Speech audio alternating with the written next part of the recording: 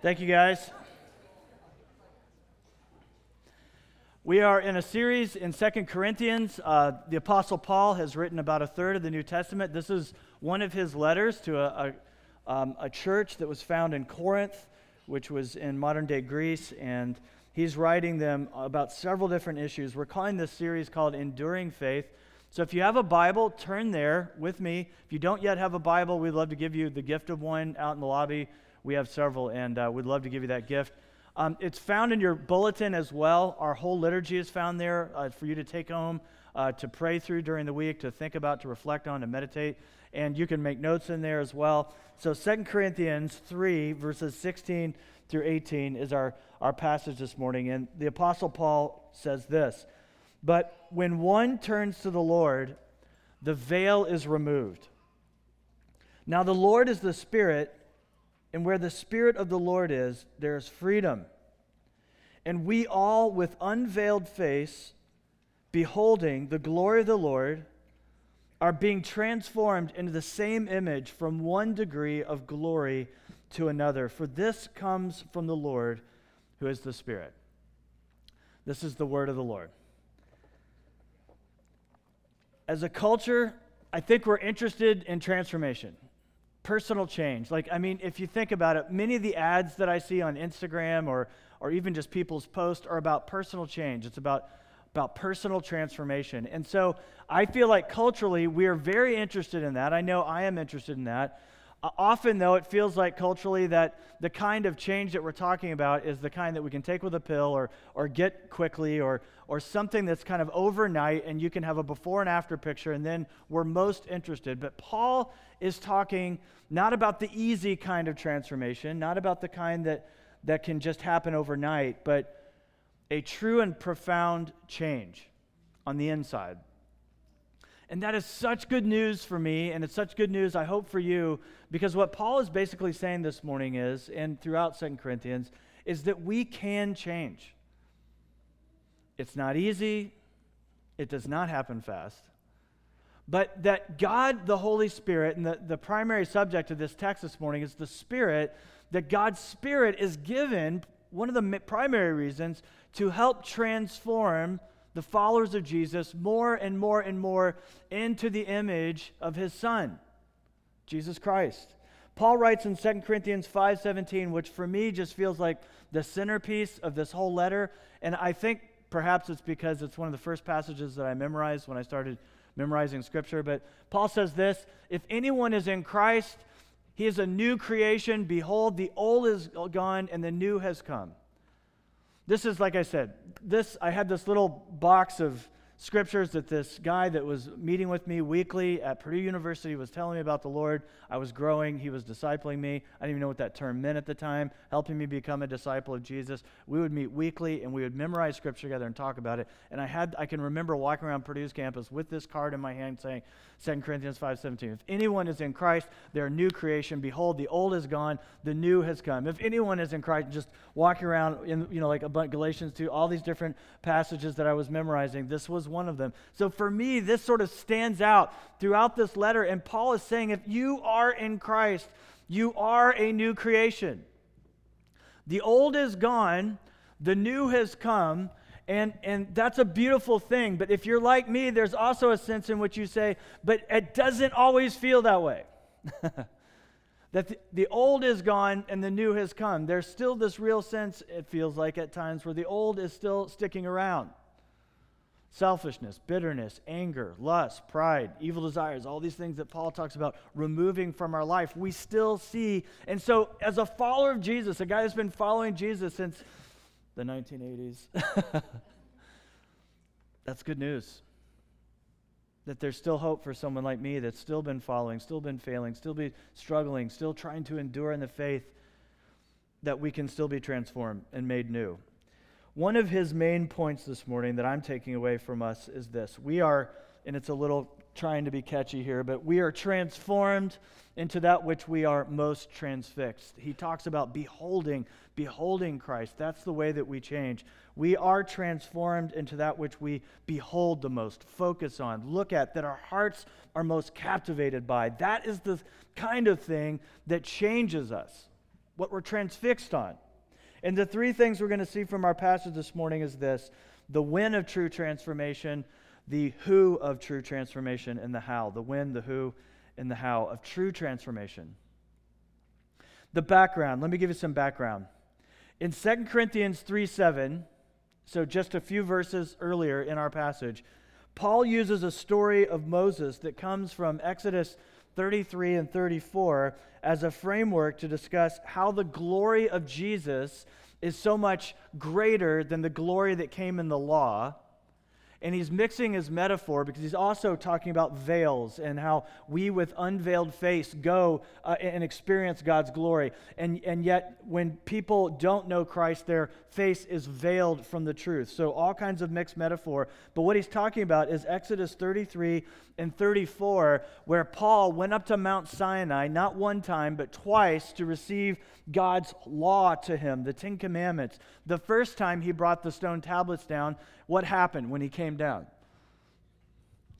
They had created an idolatrous golden cow, and in his anger, he breaks the tablets, and so he's got to go back up. But in each instance, when he is with the Lord that way, in his presence, and receiving the law, when he would come down from Mount Sinai, his face was radiating God's glory to such a degree that he would have to put a veil, like think what people in the religion Islam do, to cover the face so that people wouldn't be blinded.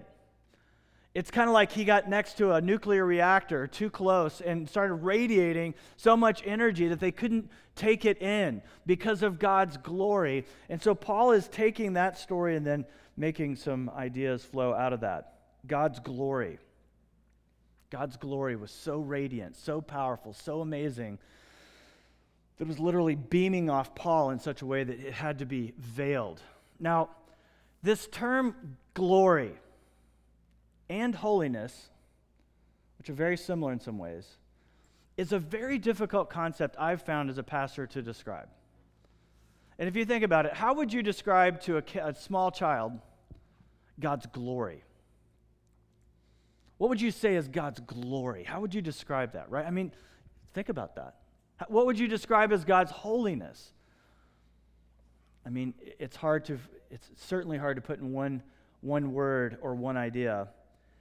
The Hebrew word for glory is kavod, and it means importance, it means weight, it means heaviness, but it also entails respect, honor, and majesty. It's this profound word, but I always remember from my seminary days that it means weighty, it means heavy, it means you just feel the weight of someone in their presence. Is their glory. And one of the clearest definitions I've heard comes from Pastor John Piper. It says this: glory is the public display of God's holiness, the infinite beauty and worth of God being made public, being made manifest, being made clear. So when Moses, right, comes and is seeing God in a revelation of God and receives the law of God, God's infinite power, majesty, holiness is all breaking out on him, and he is reflecting that glory. He's reflecting that.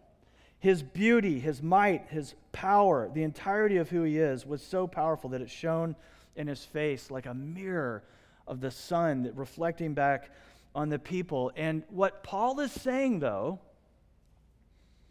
because he's using Moses really as a metaphor for the law. And what he's saying is this: Moses, as great as Moses was, as great as the Ten Commandments were, the glory that was found in the law pales in comparison to the glory that is found in the Son, Jesus Christ. That as good as Moses was, as good as the Ten Commandments were, as good as the entire Old Covenant was, the entirety of the Old Covenant was pointing forward for us to receive the Lord Jesus Christ. And so this glory pales in comparison. 2 Corinthians 3 is in the heart of our passage this morning. 7 through 9 says this. Or excuse me, it's prior to our main passage, but if the ministry of death, and he's using that phrase for God's law, God's 10 commandments, okay?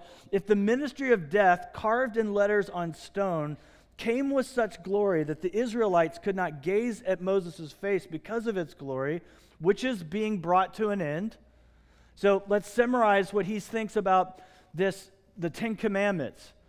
On the one hand, he loves them because they reveal the need of a Savior to us, he says in Galatians. But here he's saying it is a ministry of death. Why? Because the law can't bring life. It can only bring condemnation, and it can only bring an understanding that I've sinned, but it doesn't bring healing. It's a ministry of death, and it's coming to an end. Which, then he says in verse 8, will not the ministry of the Spirit have been more glorious, given more glory? For if there was glory in the ministry of condemnation, the law, the ministry of righteousness, the Spirit, must far exceed it in glory. The ministry of death versus the ministry of life. The law convicts us of sin. The law condemns us of sin. The law points to our problem, but he's saying, but the Holy Spirit has been given to bring righteousness. And where the Spirit is, Paul says in our passage this morning, there is what? Freedom. Where the Spirit is, there's freedom. There's freedom. There's freedom for salvation, and there's freedom for transformation. So there was glory in the law. He's not saying it was not glorious, even though he calls it a ministry of death. He's saying there was a glory, so much glory that it reflected off Moses' face in such a way that it had to be veiled. But in comparison is what he's talking about. But in comparison, the glory of Jesus is so much greater. Is so much greater. When we first moved to Arizona, my kids were pretty young. My oldest was 5. My youngest was like less than 2. And pretty soon after that, we did what almost every parent does today. When we did road trips, so one of our very first road trips in Arizona, just going anywhere, we bought what? A DVD player.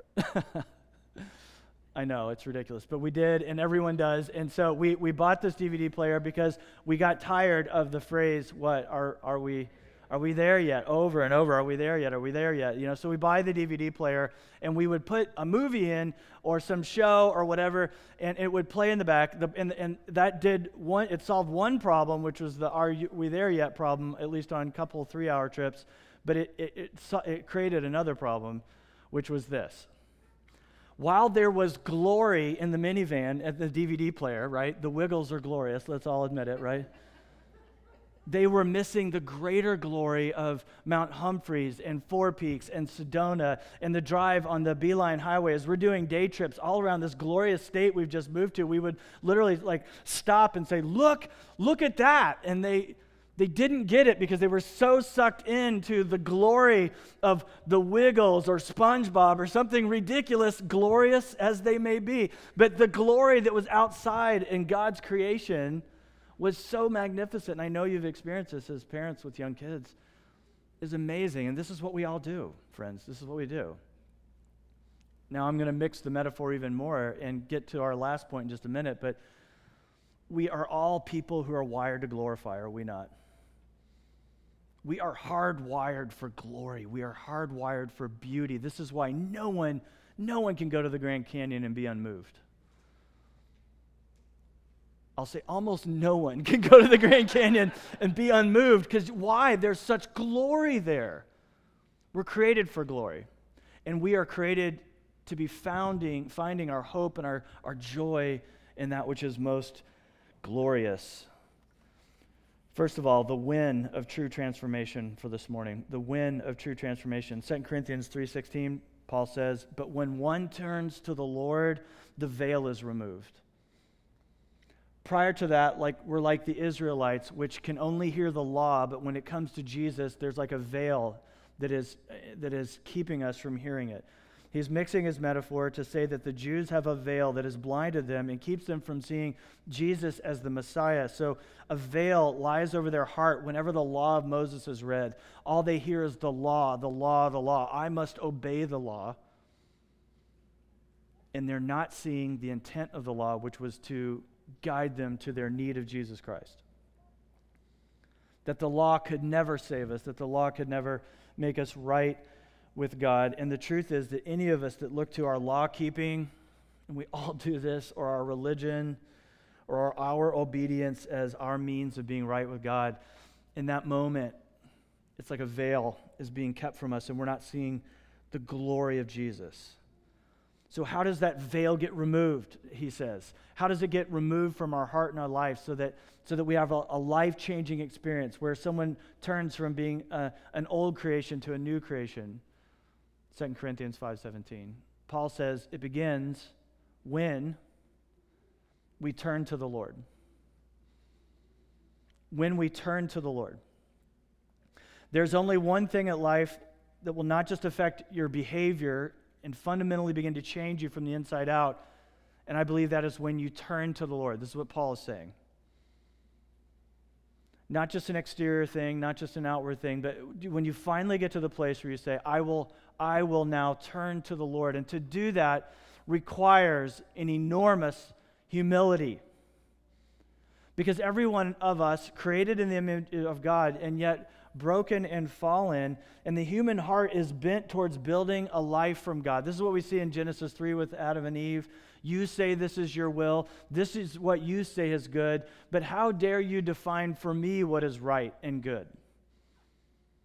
In the beginning, in the garden, Adam and Eve began to say, I will build a life distinct from you. I will say what's right about life. I will say what's good. You know, you're holding out on us. You want to keep this knowledge from us of good and evil. We will define what is good and right. And so in doing so, the human heart to turn to God, not just in some moment, but to actually turn, you must get to a place in your heart and your life where you say, I am tired of the lordship of my own life, of being my own Lord and Savior.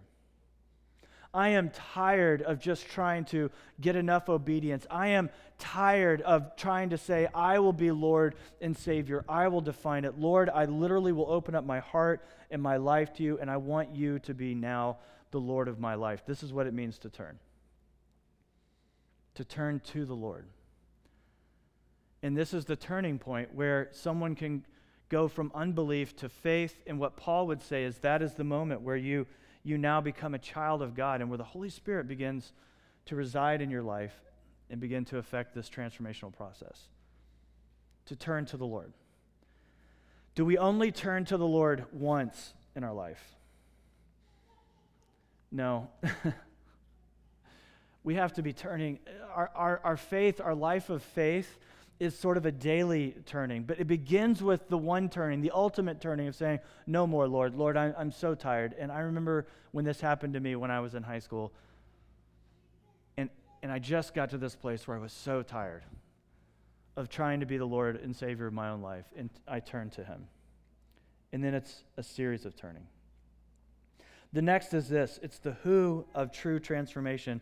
Paul writes in 2 Corinthians 3:17, the next verse, now the Lord is the Spirit, and where the Spirit of the Lord, there is freedom. He says that true transformation begins when we turn to the Lord, and if you were just reading the Bible for the first time, you'd say, well, who is the Lord? And interestingly, usually in the New Testament, and especially in the Old Testament, the Lord would always be reserved in the Old Testament for God the Father.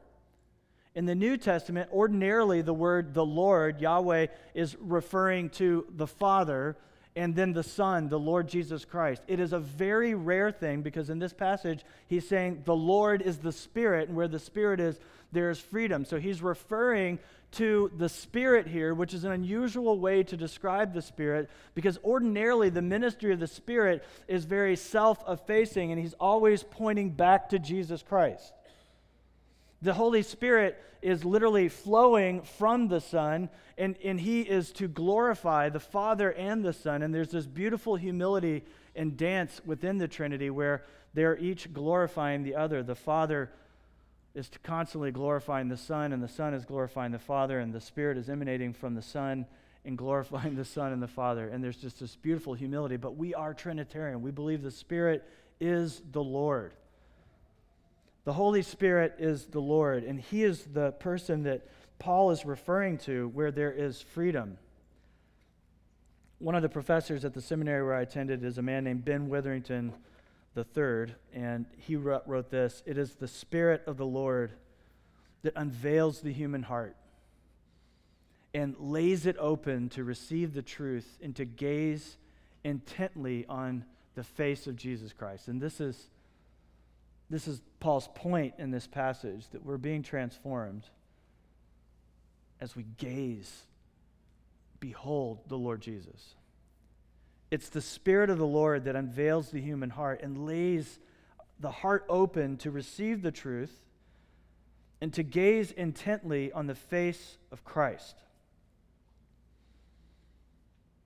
And as you experience the Holy Spirit, and as you read about his ministry in the New Testament, you see that he is the one who draws us to Christ in faith. He is the one who gives us eyes to see and ears to hear. He is the one that removes the veil and walks with us daily to transform our hearts, to make us love God, to love our neighbor more and more, and to want to please him.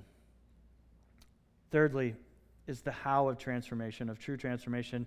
And Paul writes in verse 18, and with we all who have had the veil removed by faith, by turning to the Lord Jesus, and we all with unveiled face, beholding the glory of the Lord, are being transformed in the same image from one degree of glory to another, for this comes from the Lord who is the Spirit. The word for transformed is the word we get for metamorphosis in this passage. And it means to change the essential nature of something. Again, we're not talking about just surface change, a fundamental change. With unveiled faces, we now behold the glory of God in a way that Moses could never fully do because we have received the Lord Jesus Christ. Jesus, in his coming, we are now able to see through the Word now and prior, through a physical reality of being with him physically, able to see God face to face. And it's in his image that we're being transformed more and more into. The Imago Dei is what theologians call it, the image of God. We are created in the image of God, chapter 1 of the story of God. We are broken and fallen, chapter 2. And so while we have his image, it's being diminished and needing to be restored. But chapters 3 and 4 is that God is redeeming and restoring us more and more into the image of God as we peer into the Imago Dei, the image of God. And in Jesus, we see the fullness of God. Hebrews 1:3. That he is the exact representation and the full manifestation of God's glory, that in Jesus, when we see Jesus Christ, we see the beauty, the power, the holiness, and the glory of God the Father. And so Jesus is fully God. And as we behold him, as we peer into him, as we transfix our eyes upon him, we see God in his fullness, but we also see humanity in its fullness. And we see the kind of person that we can become through the Holy Spirit transforming us. The Imago Dei, the image of God. We see God in his fullness, and we see humanity in its fullness. Jesus Christ was humanity in its fullest. Isn't that beautiful to think about? Since Adam and Eve, and since the fall, it's been a story of brokenness. My story is a story of glory and of brokenness, and so is yours. But Jesus, untainted by sin, untainted by the fall, fully loving God, the Father, and the Spirit, with all of his heart, soul, mind, and strength, fully loving his neighbor as himself, he is the full manifestation of God in his glory. He is the full manifestation of humanity in humanity's glory. And so we behold him, and then we are transformed into his image more and more and more and more. The how of true transformation. Let's get practical for a minute. I think Paul is indicating here when he says that we are transformed one degree of glory to another. He's saying there are many things, but there's a couple things about it I'd like to say. One is that it will take place. That he who began a good work in you will complete it by the day of Christ Jesus. That's such good news. God's at work. Friends, brothers, sisters, he's at work even when it seems he's not. When there's so much mess, and there often is, he's still at work. So one degree of glory to another, it's happening. But the other thing I take away, and it's my point this morning, is this: it takes time.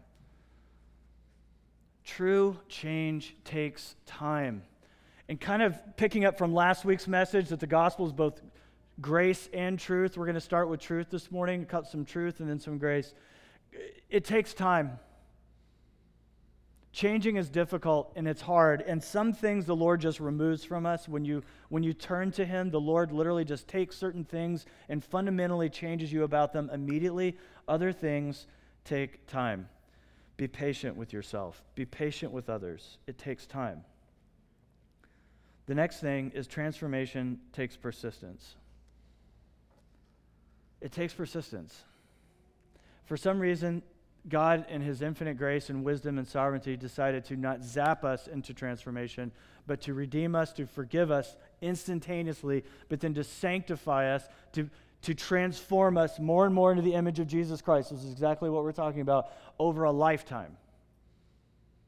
It takes time, and it takes persistence, and he's given us means of grace. Some people call them spiritual disciplines or formative practices and so forth, but they are the means, the vehicles. They're God's grace to us as a way to grow, and we need them and persist in them in order to consider and to experience more and more transformation. I remember this conversation I was having with a guy a few years ago, and he was experiencing some transformation. He had been losing a bunch of weight, and I'm constantly gaining and losing the same 15 pounds. And so, how did you do it? I want to know. How did you experience this mini transformation? And he said, well, I'm only eating 500 calories a day. And I said, oh, that doesn't sound like a very good plan. But it was working. I mean, he was just shedding off the pounds right quickly too. And so, how did you do that? Well, I only eat 500 calories a day. I'm like, okay, well, that makes sense. How's it going? He goes, oh, really good. I'm fine. Except if I have to exert any energy whatsoever, I've got nothing in the tank. Of course, right? That's breakfast, man. I mean, that's it every day. So he's losing weight, but then tried to exert himself at all, and there is no power. There's nothing there. If you don't feed yourself spiritually, and the Lord does not zap us into that, he says, here's the food, come. He calls us. His Spirit calls, convicts, moves us. The community of God's people in the church calls, convicts, moves us. Let's feast on Christ and the buffet that he's given us as our power. Amen? Not our own power, but the means of God's grace. You're doing that right now, even though it's Labor Day, and you could be in some beautifully piney, gloriously cooler temperature place. You're here receiving the means of God's grace, of his word, hearing the word of God, having your heart warmed by the word of God, singing hymns and songs and praying together with God's people. This is big. If you're just beginning your spiritual walk, this is huge. This is so important. Or if you've been doing it for 100 years, this is what we need. God's word, God's people, God's presence in his people, and the singing and so forth. But the Lord's Supper as well. Most churches today don't talk much about that, but the Lord's Supper is a means of God's grace. We believe it's not just a memorial service, but the Holy Spirit will meet us here today as we feast on him and provide us spiritual sustenance to grow us. That does not literally become body and blood, but spiritually we believe the Holy Spirit's actually with us, empowering us, strengthening us. Paul says that. Transformation takes persistence. He's given us these means of grace. There's many more we could talk about. Do not give up meeting together as some are in the habit of doing, Paul says. Persist. I find if I walk away from the means of God's grace, it's amazing how cold my heart can become for God so quickly. If I remove myself from the means of God's grace, it's amazing to me how quickly whatever change I think has happened is removed. We need the means of God's grace. We need to persist in them. Third, so some truth, now some grace. It takes the Holy Spirit. Truth first, now grace. Yes, persist, but ultimately, how do we grow? It's the Holy Spirit. He says so. He says twice now, it is the Holy Spirit, it is the Lord as we behold him, for this comes from the Lord who is the Spirit. We have to be willing to persistently admit your need. And one of the ways in which we grow in the Holy Spirit and we grow at all and be transformed is to turn to the Lord. And to do that, it's kind of like at AA meetings and stuff. You have to say, I'm powerless to overcome my problem in a sense. I'm powerless. Oh Lord, I will avail myself of your means of grace, but true, lasting heart change, that's your work. Lord, have your way with me. Holy Spirit, come. Do your work. Do your will. It requires the Holy Spirit. And then finally, I want you to do the hard work of thinking about what's going on in your heart right now, because transformation takes beholding. This is what Paul says. As we behold him, as in a mirror, many translations say, and we are transformed from one degree of glory to another as we behold him, as we behold him, as we behold his glory. We are transformed into that which we are most transfixed. Transfixed, beholding. What are you staring at? Me right now, but don't do that very long. There's no glory here. What are you staring at in life? What are you focusing your heart on? What is your imagination captivated by? Where, when you can't sleep at night, does your heart and your mind run to? I don't care if you're an atheist or whether you've been a Christian your whole life. We are transformed by that which we are most transfixed. We are transformed more and more into the image of what we surround our life and our heart with. Whatever our heart is given to, it really, at this point, we're not just talking about the Christian faith, we're talking about humanity. Whatever our heart is captivated by, we become more and more like that. So be careful. Be careful what you're giving your heart to, because it will transform you. If you worship and stare at things and pleasure and power long enough, right, and truly give your heart to say, this is my highest priority, this is what my heart needs, wants, desires the most, that will change you over time. It will. I've told this story many times. I'll tell it again, and it's to my own sadness that I have to share this story, but it was true. After I moved here to plant this church for God's glory, and I was largely motivated by that, but let's face it, anyone bold enough to move their family from Cincinnati, Ohio, and move here without knowing a single person, A, is a little crazy, right? And B, a little driven. And 3, hopefully has some faith. And I think all 3 of those things were true. Crazy, driven, and filled with faith. I wanted to see God's work. I did not start a church for my own glory, but at the same time, very driven, very competitive, and myself and other brothers in the valley were planting churches at the same time. For a while, New Valley was expanding and growing, and was really fun to go to meetings with other pastors who were planting at the time, and I would share, like, man, it's really growing. Things are happening. As a planter, man, that just feels good. Like, wow, I'm so good. People are coming to me, asking for advice. How do you do this? What's going on? And then all of a sudden there's this other guy that's planting who's much younger than me and much less experienced. And he's coming along and like, we can't get, like, only 40 or 50 people are coming saying, no, I think it's going to die. But then there's this month where he shows up at our meetings and says, we had 200 people last Sunday. I'm like, oh my goodness, that's 50 more than we had. Well, praise God. And then the next month, we had 350 people there last Sunday. Really? My praising is reducing, and my comparison is starting to increase. And then the next time, we had 400 people. Next time, we had 500 people. The next thing you know, they have 1,000 college kids from ASU coming. And I have admitted publicly and to my brother that my heart was growing so in comparison, and I got so fixated on jealousy, even though I'm telling you, that is not to God's glory. That was about me. And that didn't last super long, but the months that it did, it started to change me. I should have been joyous about what God was doing at our church, but instead I was playing the comparison game, and I started getting transformed and molded more and more into the image of somebody that was filled with envy, and that's a dangerous thing. And by God's grace, He showed me that through my wife, through other friends, and through His Spirit. It just showed me the depth of what that could do to me.